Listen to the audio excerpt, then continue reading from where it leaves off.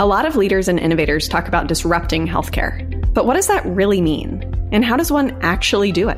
On Life-Centered Healthcare, we dive into these questions and more, talking to innovators who are leveraging Clay Christensen's theories to transform our healthcare ecosystem. I'm Ann Summers-Hogg, Director of Healthcare at the Clayton Christensen Institute, and I hope these stories help inspire you along your journey to transform health and care.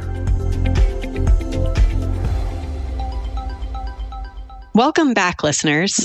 Today, I'm excited that we're going to talk about how we can shift from a reactive sick care system to one that is proactive and preventive. In order to do this, we need an interdependent approach to medical education, or perhaps we should call it health education. Today, we're going to talk to an innovative leader to understand how they are transforming medical education at their institution. And that innovative leader is joining me today, Dr. Shireen Gabriel. She is the Executive Vice President for Health at Arizona State University. And prior to taking on this role, Dr. Gabriel served as the Dean Emeritus at Mayo Medical School, as well as the Dean Emeritus at Rutgers Robert Wood Johnson Medical School. She was also the CEO of Robert Wood Johnson Medical Group, President Emeritus at Rush University, and former Chief Academic Officer for Rush System for Health. As someone who has a career-long commitment to medical education innovation, I'm grateful to have Shireen with us today. Shireen, welcome to Life-Centered Healthcare. Thank you very much. It's lovely to be here. Lovely to have you. We are going to talk to Shireen today about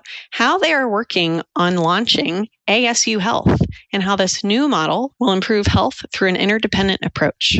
So let's dive right in. ASU Health is taking a different approach to health education. And your website notes that you are a, quote, health learning ecosystem. Could you tell us more about what this means and what this ecosystem entails? Sure, I'd be happy to. So we are very intentional about the way we present and the way we frame ASU Health, not as an institute or a health system or a school or a college, but as a learning health ecosystem that harnesses and accelerates all the health assets and health innovations of one of the nation's largest public research universities, ASU, and those assets and innovations are considerable, creates new ones, and then brings all of these together with the goal of improving health outcomes and also addressing critical health care needs, not only of our state here in Arizona, but across the country and beyond. What are some examples of how the different components in the ecosystems might work together? It's a comprehensive, multifaceted suite of solutions, we like to call it. Again, collectively designed to improve health outcomes for Arizonans, Americans, and people the world over. And I'll just give you some of the examples. Won't cover absolutely everything. So this includes the creation of two innovative first-in-the-nation schools, the School of Medicine and Medical Engineering and the School of Public Health Technology.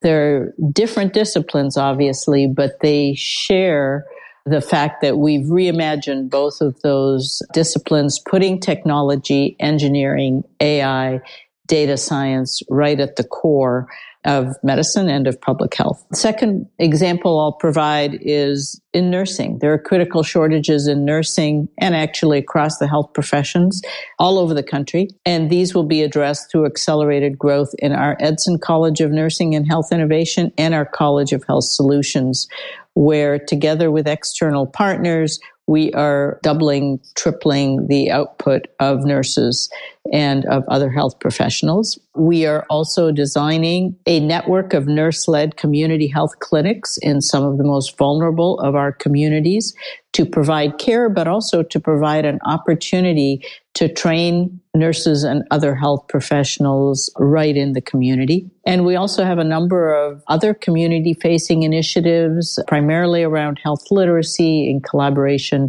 with local schools, just as an example. On the research side, we have already launched the Health Observatory. It's a one-of-a-kind surveillance system for early detection of health threats. So think what we heard about, what we all learned about during the pandemic with wastewater as a tool to identify early threats. So we're using a number of different data sources, that's just one of them, to provide a picture of the health of our population and be able to pick up health threats much earlier than we have in the past, and obviously then intervene early. And finally, ASU Health will also drive research and innovation together with our partners, especially the Mayo ASU Alliance for Healthcare, which is a premier partner for us, and ASU's Health Innovation Zones. We have 7 of those, and we're planning growth in very many of them. So as you can see, it's a lot, but they are all interrelated, and they all have a single focus. Thank you for explaining that. And in your explanation, it becomes clear why it is ASU Health and not ASU School of Medicine. Correct. And really how you mentioned there are 2 innovative first-in-the-nation schools, the School of Medicine and Advanced Engineering, and then the School of Public Health Technology. And that in those 2 first-in-the-nation schools, they are not necessarily new disciplines, but you've reimagined the disciplines, really putting AI and data science at the core of each of them. But then it's not just those 2 schools. It's also the nursing component, the research component, and the role of your partners outside of ASU's core. We really believe that all of those partners, and internal and external, need to come together in a coherent, cohesive strategy if we're serious about moving the needle on health. Let's dive into that more, actually. I love what you just said about that, coming together in a coherent strategy. How do you do that with various partners and various schools that may each have their own agendas? How do you create that coherent strategy? We're fortunate at ASU, which, as you probably aware, through its charter, this is a university that has advanced a new model for research universities, the new American university model. Now, a model that's committed to excellence, access, and impact, but also has a central tenet of intellectual fusion. That's what we call it. And so I'm just going to kind of go outside health for a second. So ASU has strategically recombined traditional disciplines to fuse intellectual strengths across these diverse disciplines, creating new schools with new identities that have a lot of the traditional content, but are thinking about it in new ways and are putting people together from different disciplines who can approach problems in new ways. So examples at ASU from outside health are the School of Sustainability, the School of Human Evolution and Social Change, the School of Earth and Space Exploration, and there are many others. So this is something that we do as an institution. So we're going to use the same approach and the same thinking to fuse the disciplines of biomedicine, humanities, and engineering, training a new generation of medical practitioners that we hope will be capable to apply these skills, best practice engineering and biomedical skills, together while delivering exceptional humanistic care. So we're just fortunate at our institution that this is something that we've done before, fusing disciplines, bringing people together in ways that it isn't typically done. And we're just taking that tried and true model and applying it to health. When it comes to the different curriculums that are part of ASU Health, a lot of medical schools say they have an innovative curriculum or they're seeking to be the most innovative medical school. But what really sets ASU Health's approach to the curriculum apart from the rest? Medicine, I think, is one of the most highly regulated, perhaps the most highly regulated higher education discipline, very appropriately. And so our accrediting bodies have very specific list of standards and elements within those standards that you must comply with in order to deliver an MD curriculum. And we're doing all that. But again, what we're doing differently, we're proposing to do differently, we're well on our way, is to fuse technology, to fuse medical engineering, to fuse data science, and bring in humanities in maybe a different way. So it's not so much you're learning medicine and then tomorrow you're learning about engineering. It's bringing engineering principles right into the medical training, learning about the cardiovascular system physiology, and then learning about flow dynamics and other engineering principles that apply to the cardiovascular system right at the same time. And so in those ways, we're hoping to graduate health professionals that think about these problems differently, that have maybe more tools in their tool set, that are more able to partner with other experts to, solve the problems that we have been challenged with in health. I'd love to follow up on something you said about the cardiovascular education. And you mentioned how you're taking a different approach. So for centuries, medical education, for our listeners who aren't aware, has really been focused on training practitioners to reactively care for humans based on different body systems. So the cardiovascular system being one of those. But how does your focus at ASU Health around reimagining the discipline of public health take a different approach? Well, when you think about public health, it's hard not to reflect on the worst of the pandemic that we've all just experienced.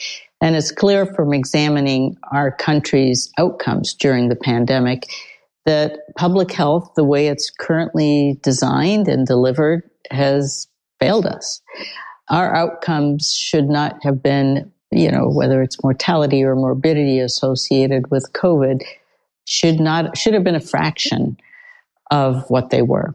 So we plan to fuse technology, AI, right into the traditional public health disciplines to train public health professionals differently.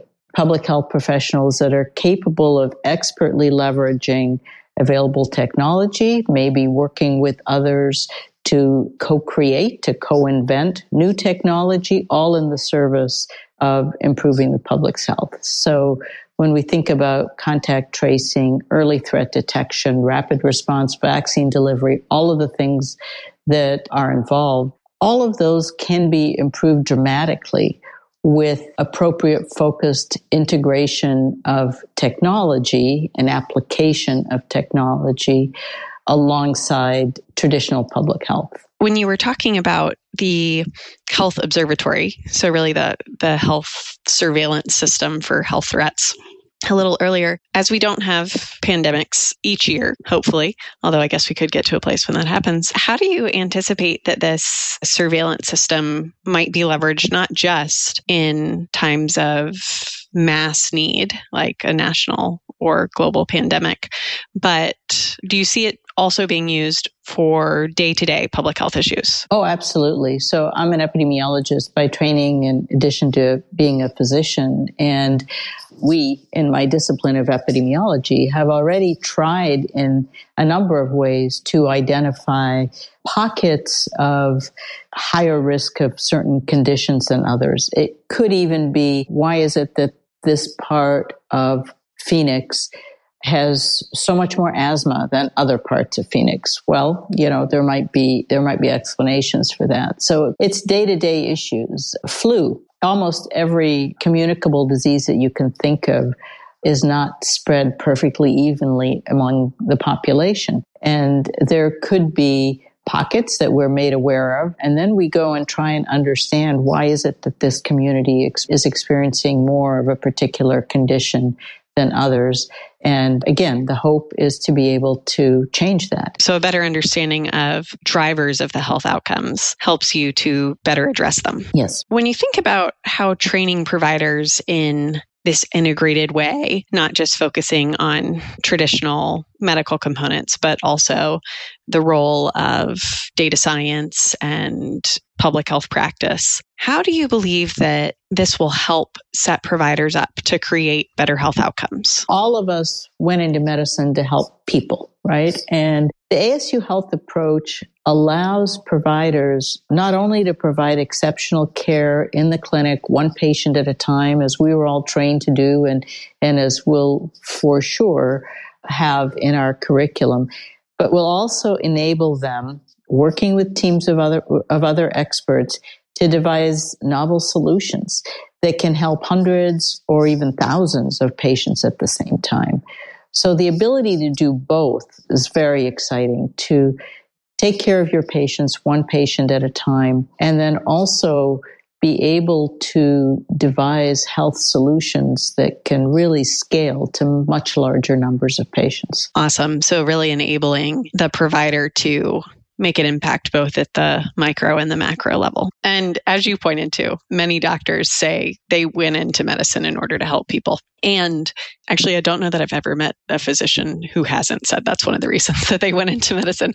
But to that end, what benefits do you think ASU Health's approach to education will really create for patients and healthcare consumers?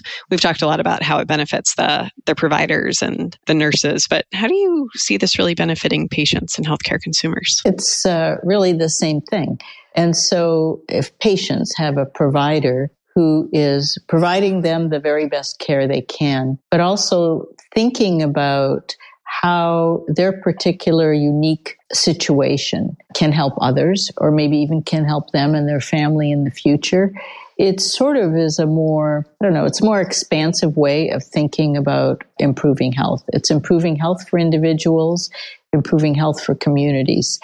And the ability to do both is what we're hoping our newly trained providers will have. That's awesome. And I think that's a great place to conclude, because what you just talked about there is how the ASU Health approach is really, it's improving health for the individual and for the collective. It's shifting from a focus on modular components or one body system at a time to the total impact of the integrated approach.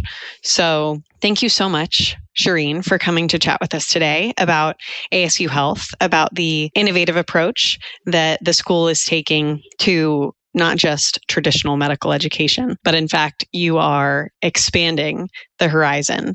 You are broadening the aperture of what health education means, how it is designed, how the ecosystem in which it is taught is created, and how the providers and the patients and the communities and ultimately our nation might flourish based on how providers are trained and the tools that they have at their disposal.